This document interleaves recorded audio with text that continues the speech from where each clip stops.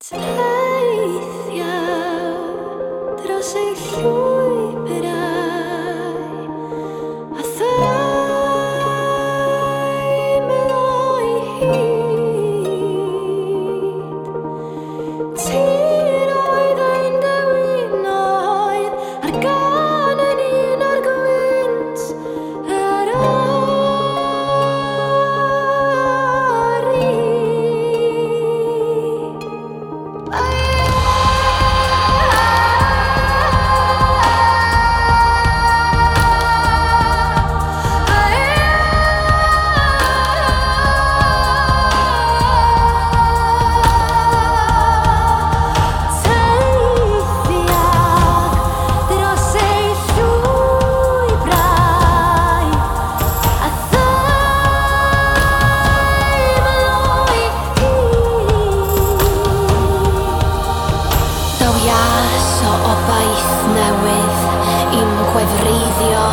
gyda'r wawr wrth i'r golau rwygo'r glesni yn agored a'i dyma awr ein deffroad a ddaw dymuniad y dewin eto'n fyw o grochan ein gorffennol llawn o straeon dynol rhyw.